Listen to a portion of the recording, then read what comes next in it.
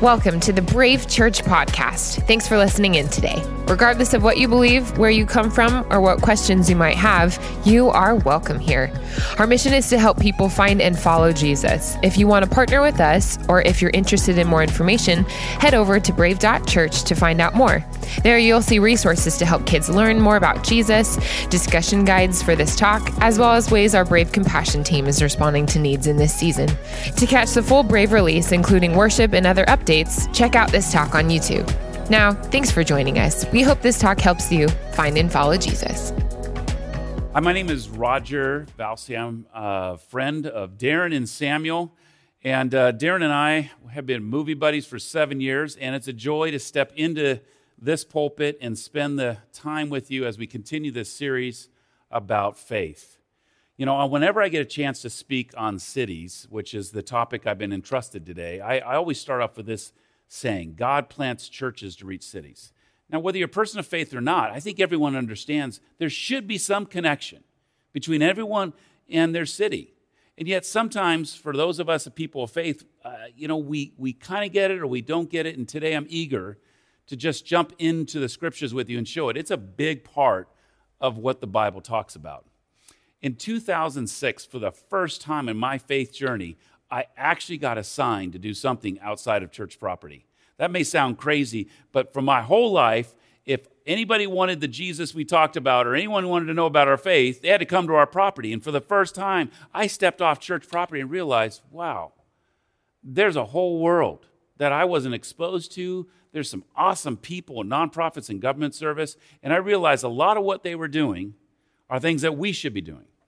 And so from that time, and then when I became pastor out of Valley Christian Center in 2008, I knew we had to do something in our city. And so I started an organization called CityServe of the Tri-Valley. CityServe is just, it's one of those miracle stories that I'm just shocked that I'm still a part of. Since that time in 2008 and 9 when it was started, we have 25 churches that have partnered with us. We have 55 partners of nonprofits, schools, and businesses. All three of the cities of Pleasanton, Livermore, and Dublin partner with us, as well as Alameda County. There's 2 prisons in Dublin that partner as well as the Camp Parks military base.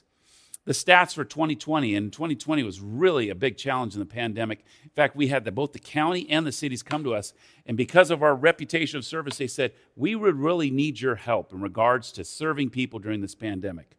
And so we serve 785 individuals. We assigned a care coordinator. And sometimes that takes hours or days just with one person. 113 people came out of the pandemic and helped us as crisis volunteers. 112 people that were homeless and had no place to go. We provided shelter during the pandemic. $1.7 million last year of donations came our way. And what's crazy to me, as a pastor in the San Francisco Bay Area, nearly $1 million of funds from Alameda County and the 3 cities came our way to help people in crisis because they believed that the church's role in serving the city was so significant in our time. We have Catholics and evangelicals partnering together. We have bi-monthly community meetings. Through the network that we've created throughout all these years, we have help people with housing, car relief, transportation, job training, paying some bills, debt relief, medical care, meals, getting furniture, school supplies, hospice care. I was just so shocked and humbled when in 2017, the city of Pleasanton said, you know what, this kind of faith-based organization that has been coalescing all these churches, they called us the nonprofit of the year. Then 2018, the city of Dublin did something similar. And what I love about CityServe, I've been part of churches that have serving days, but every day, 365 days a year, the people of faith are serving the people in our community. It's an astounding organization, and I love talking about cities, and that's what Pastor Samuel asked me in this faith series as we continue on in talking about building the faith. 2 weeks ago, Pastor Samuel talked about the foundations of faith, and then Pastor Darren talked about the journey of faith. And I've known Darren for 7 years, and I can tell you that man has the gift of faith, and he operates in faith. It's almost like a sixth sense for him. Well, today I'm going to talk to you about the city of faith. Now, that may sound like an unusual topic because a lot of times we don't connect cities to faith, but we're going to do that today, and I'm going to take you through a lot of texts. So I call this message, The City of Faith. Can you see it? And my hope is this, that you will see the city of God and what God wants to do in our area before the end of this talk. I'm going to connect three concepts as we talk together. We're going to talk about faith. We're going to talk about cities, but I'm also going to introduce this term grit. And I'm going to talk about gritty faith, which I'll give a definition coming up in a minute. So if you have your Bibles with me, and I encourage you to do that because I want you to see with me what the principles I'm getting out of the text. And when you read the Bibles later, you can go back and find these same points. So we're going to start off in Hebrews 11, as we've been doing the last previous weeks. We're going to go to Genesis 11 and 12, back to Hebrews 11, and then end up in Isaiah 65. I do want to give you what I call this way to understand the Bible. I love teaching the scriptures, and I've come to realize this. When we talk about cities in the Bible, they are not props. They are characters. I will show you in the text today that when the prophets and even Jesus himself speaks about city, he speaks to the city as if it has a soul. Our God is not in the business of just changing individuals. He's in the business of changing communities. And I believe if you hang with me through this message, something will stir in your spirit and you want to say, I want to join him in doing that. So, as we start off today, I figured since today is the day that American culture is celebrating movies, and we're having the Oscars tonight, let me start off with one of my Oscar favorite movies, and that's the movie Rocky. I was just a young boy in 1977 when this movie came out of nowhere and surprised everyone. And everyone loved the character that Sylvester Stallone wrote about, not because of his athleticism or talent, but because of his grit. I mean, it was just every time when I go to the gym and I listen to that Gonna Fly Now music, it just inspires me and helps me to go farther and try to stay longer and do more than I think I could do.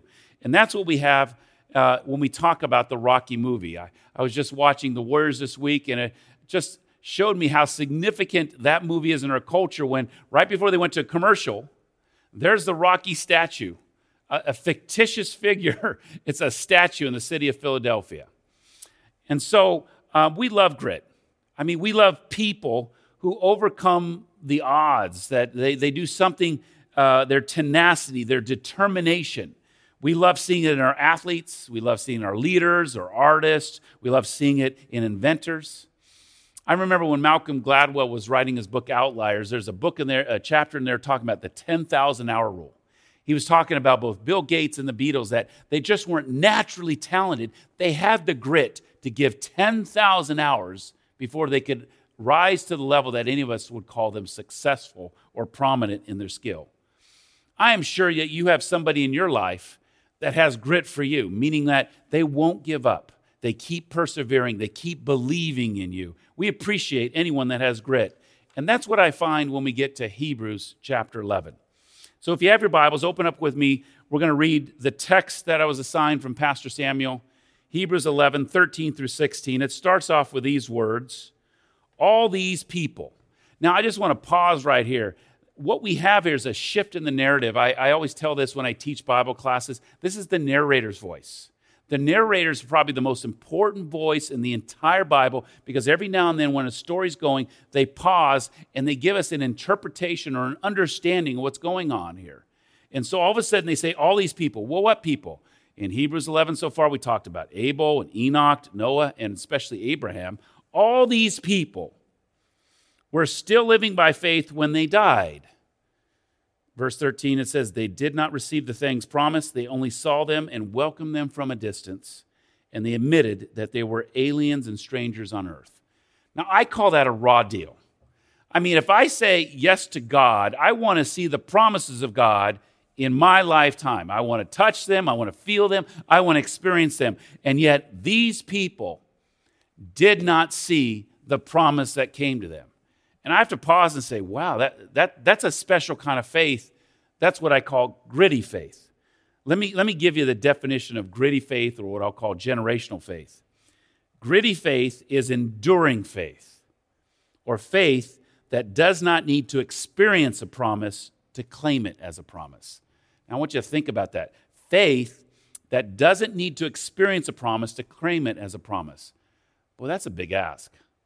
I mean, when I said yes to Jesus, did I say yes to that, or do I have the ability to do that? When I think about that, my first question comes up, how does anyone get gritty faith?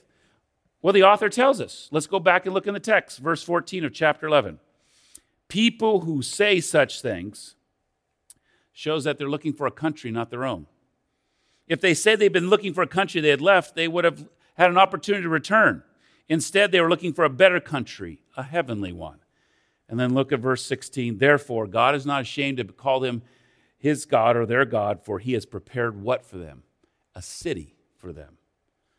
I mean, here we see gritty faith comes from seeing the city of God. Wow. Gritty faith comes from seeing the city of God. How does one then get to that? Well, the best example to go through, and the author of Hebrews tells us about Abram, or Abraham as we call him later on as his name is changed. So I want you to go to Genesis chapter 12 with me, because I want us to figure out, how did Abraham get this gritty faith? So in Genesis chapter 12, we are given probably the most significant promises in the Bible. I mean, these promises begin the nation of Israel. They start up the Messianic line. The very salvation that many of us as Christ followers endear and enjoy all started at this moment. And when I was in Bible school and seminary, we talked about it. We thought, let's say there's 1 million people on the planet at this time. Why did Abram get the promises in Genesis 12? Was it some just cosmic lottery, or he just got the Willy Wonka ticket or whatever, and God just said picked him? Or, I actually had professors tell me, well, God picked Abram because God picked Abram. It was just chance or sovereign choice. But I think there's a lot more there. In fact, if you look at the text and just go back a few verses in Genesis chapter 11, verse 30 and 32, we learn something about the story of Abram that most people don't realize. First is, when you talk about Abram, we think he comes from, and the Bible says he came from Ur, but we find him in Genesis 11 in this city called Haran. It's on its way to Canaan, but it's not there yet, and Pastor Darren talked about that last week. So he's in a different place than we would think he would be, and he's with, according to the text that we see in verse 31, he's with his father Terah, he's with his nephew Lot, he's with his wife Sarai, and other biblical writers say his other brother could have been there with him, Nahor, in regards to that. So this family is in a different place. Now, the text does not tell us why Terah, at that time, took his family to a different city. We don't know if God inspired him to do that. We don't know if it was a job placement. We don't know, if they had a better opportunity over there. All we know is that we find themselves there, and we find this group there. But what the text does tell us, and I call this the funeral that changed the world, in verse 32, Terah lived 205 years, and then he died in Haran. During the pandemic, I lost my dad. And I will tell you this, when a parent dies, it alters your life. And all of a sudden, you feel a little bit empty and lost, and the patterns get disrupted, the holidays are different. And I want you to think with me, how did Abram feel when he lost his dad? I mean, here he is in a land that's not really his own. I mean, the text says that his wife can't have a child. He's with his brother and their family. And my thinking is this. I imagine he looked at himself and said, I think I'm just going to go home. I'm going to go back to Ur. Why would I stay in this land? Why would I stay here? I mean, why would I do any of that? But he doesn't go backwards. In fact, he goes forward to the promised land. Why would he do that? Why would he press forward? Well, I think it's connected to this insight that we see back in Hebrews chapter 11. It says this in Hebrews 11, verse 10, Abram was looking for a city whose foundations, whose architect, and whose builder was God. Now, where did Abram get the idea that such a city even existed? Well, once again, if you look at the text, Genesis 11, the story of Tower of Babel comes before Genesis 12, these beautiful promises that Abram gets. Why did the biblical authors put one story next to the other? In fact, I look at Genesis 11, I call it the city of man. In this city, there's a significant verse in Genesis 11:4. It talks about the city of man that has two characteristics. One is this. It was a group of people that gathered to make a name for themselves. They wanted to embellish human pride. They wanted to exalt themselves above everything else. They didn't want anything to do with God. And the second thing it says in chapter 11, verse 4, they did not want to be scattered. They were the people that said, we will not go, we will only stay, we will only come. I imagine Abram heard about this city of man called the Tower of Babel. I imagine he heard about how God judged them. I imagine he heard about how they exalted themselves, and he said, you know what? I want nothing to do with that. And somehow in his heart, he knew there was a city of God, and he says, I'm going to go find this city that God built the foundations, that he's the architect, that he's the builder. And so he goes forward into Canaan, and as he goes forward, God decides, now that is the type of person I want to use to usher in the Messianic line. That is the type of person that I want to build a new nation around. That's the type of person I want to bring salvation to the world. God chose a city seeker. The city seeker of what God would build, that's the one who got all the promises. My friends, if you just go throughout the Bible, cities are so significant. Later on in Abram's story, we see that he's the intercessor for the city of Sodom. Jacob talks about and builds the city of prayer, Bethel. Moses creates cities of refuge to talk about when they go into the promised land for immigrants. Isaiah talks about a city of righteousness. The prophets, Isaiah, Jeremiah, Amos, Micah, Nahum, Zephaniah, Habakkuk, they speak not just to the nation of Israel or Judah, they speak to all the surrounding nations, and they speak to them as a soul. They speak to them as if they are living. They speak to them as if their choices have great consequences because God wants to reach out to them, and they beg them to repent and reach back to him. Jeremiah is a city advocate. In fact, the entire book of Lamentations, he is just grieving over the loss of God's people in that city. Ezekiel is a watchman over the city, and as he closes his book, he talks about this heavenly city that is talked about or given the title, "The Lord is there." This is the very presence of God himself. Daniel is the city manager, and he combats spiritual forces that are somehow interacting with events and circumstances here on earth. Amos is a city prophet and a rebuilder of ruined cities. Jonah is the city hater, and I know you just did a series on him. Micah talks about the city of justice and mercy. Zechariah talks about the city of truth. Ezra is the city priest. Nehemiah is the city builder. Jesus is the city prophet. What's interesting, when you write and go into the Apostle Paul, he never writes any letters to a church. Do you notice? He only writes letters to a city.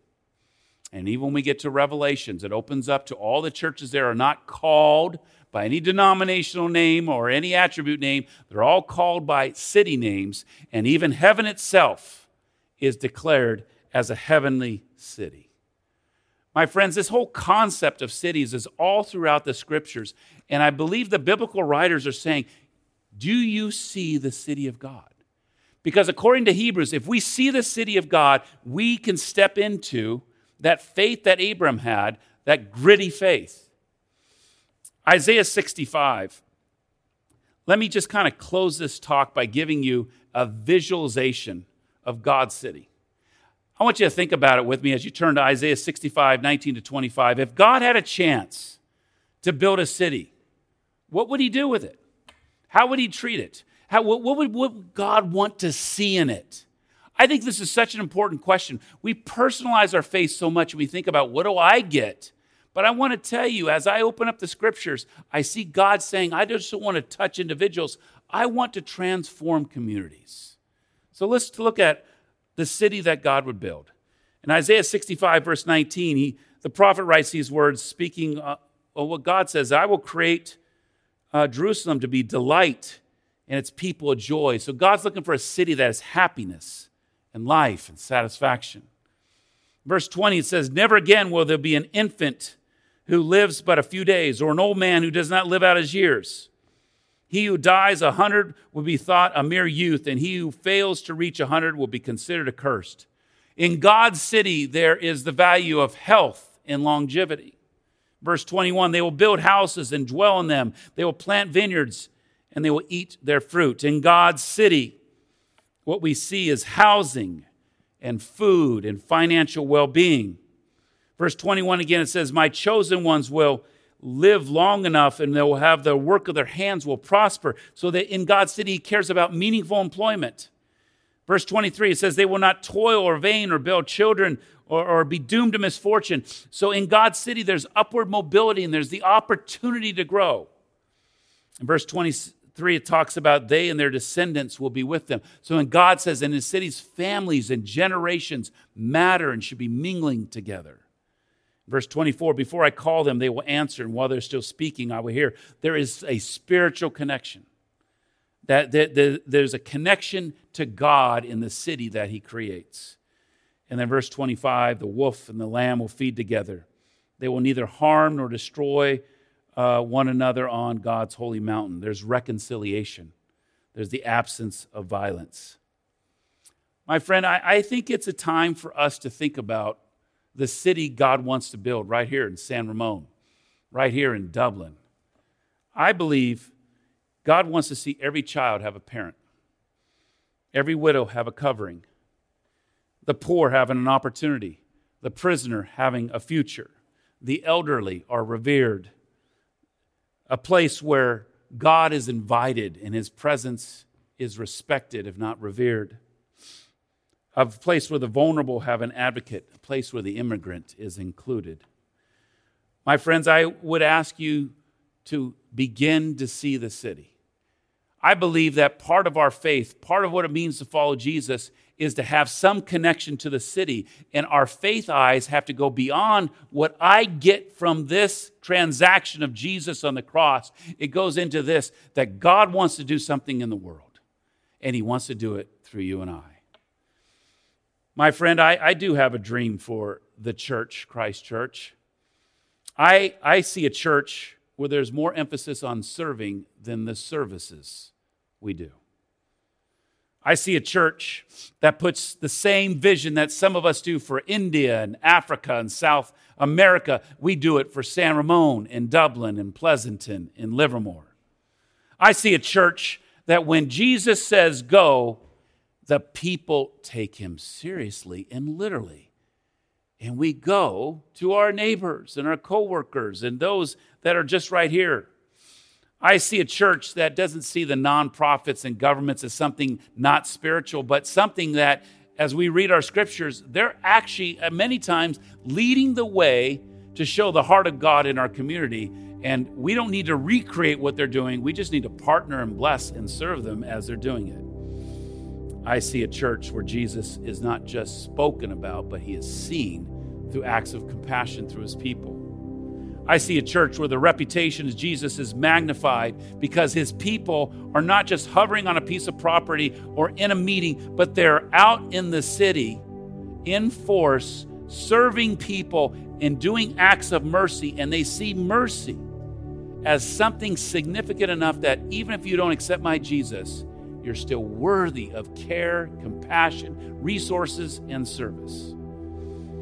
I see a church that gives up on all these bickering conversations that really don't go anywhere, and all these debates over things that really don't matter. And they see the secret sauce that we can all do together. We can debate so much in the church, but we should never debate this fact that in every city there are people God cares about, and he wants them to be served. I often tell people this, and it's changed my life. I don't pastor a church. I pastor a city. That one belief has transformed my whole ministry philosophy and opened up doors and more miracles than I can tell you on this talk right here. I ask as we just conclude this time together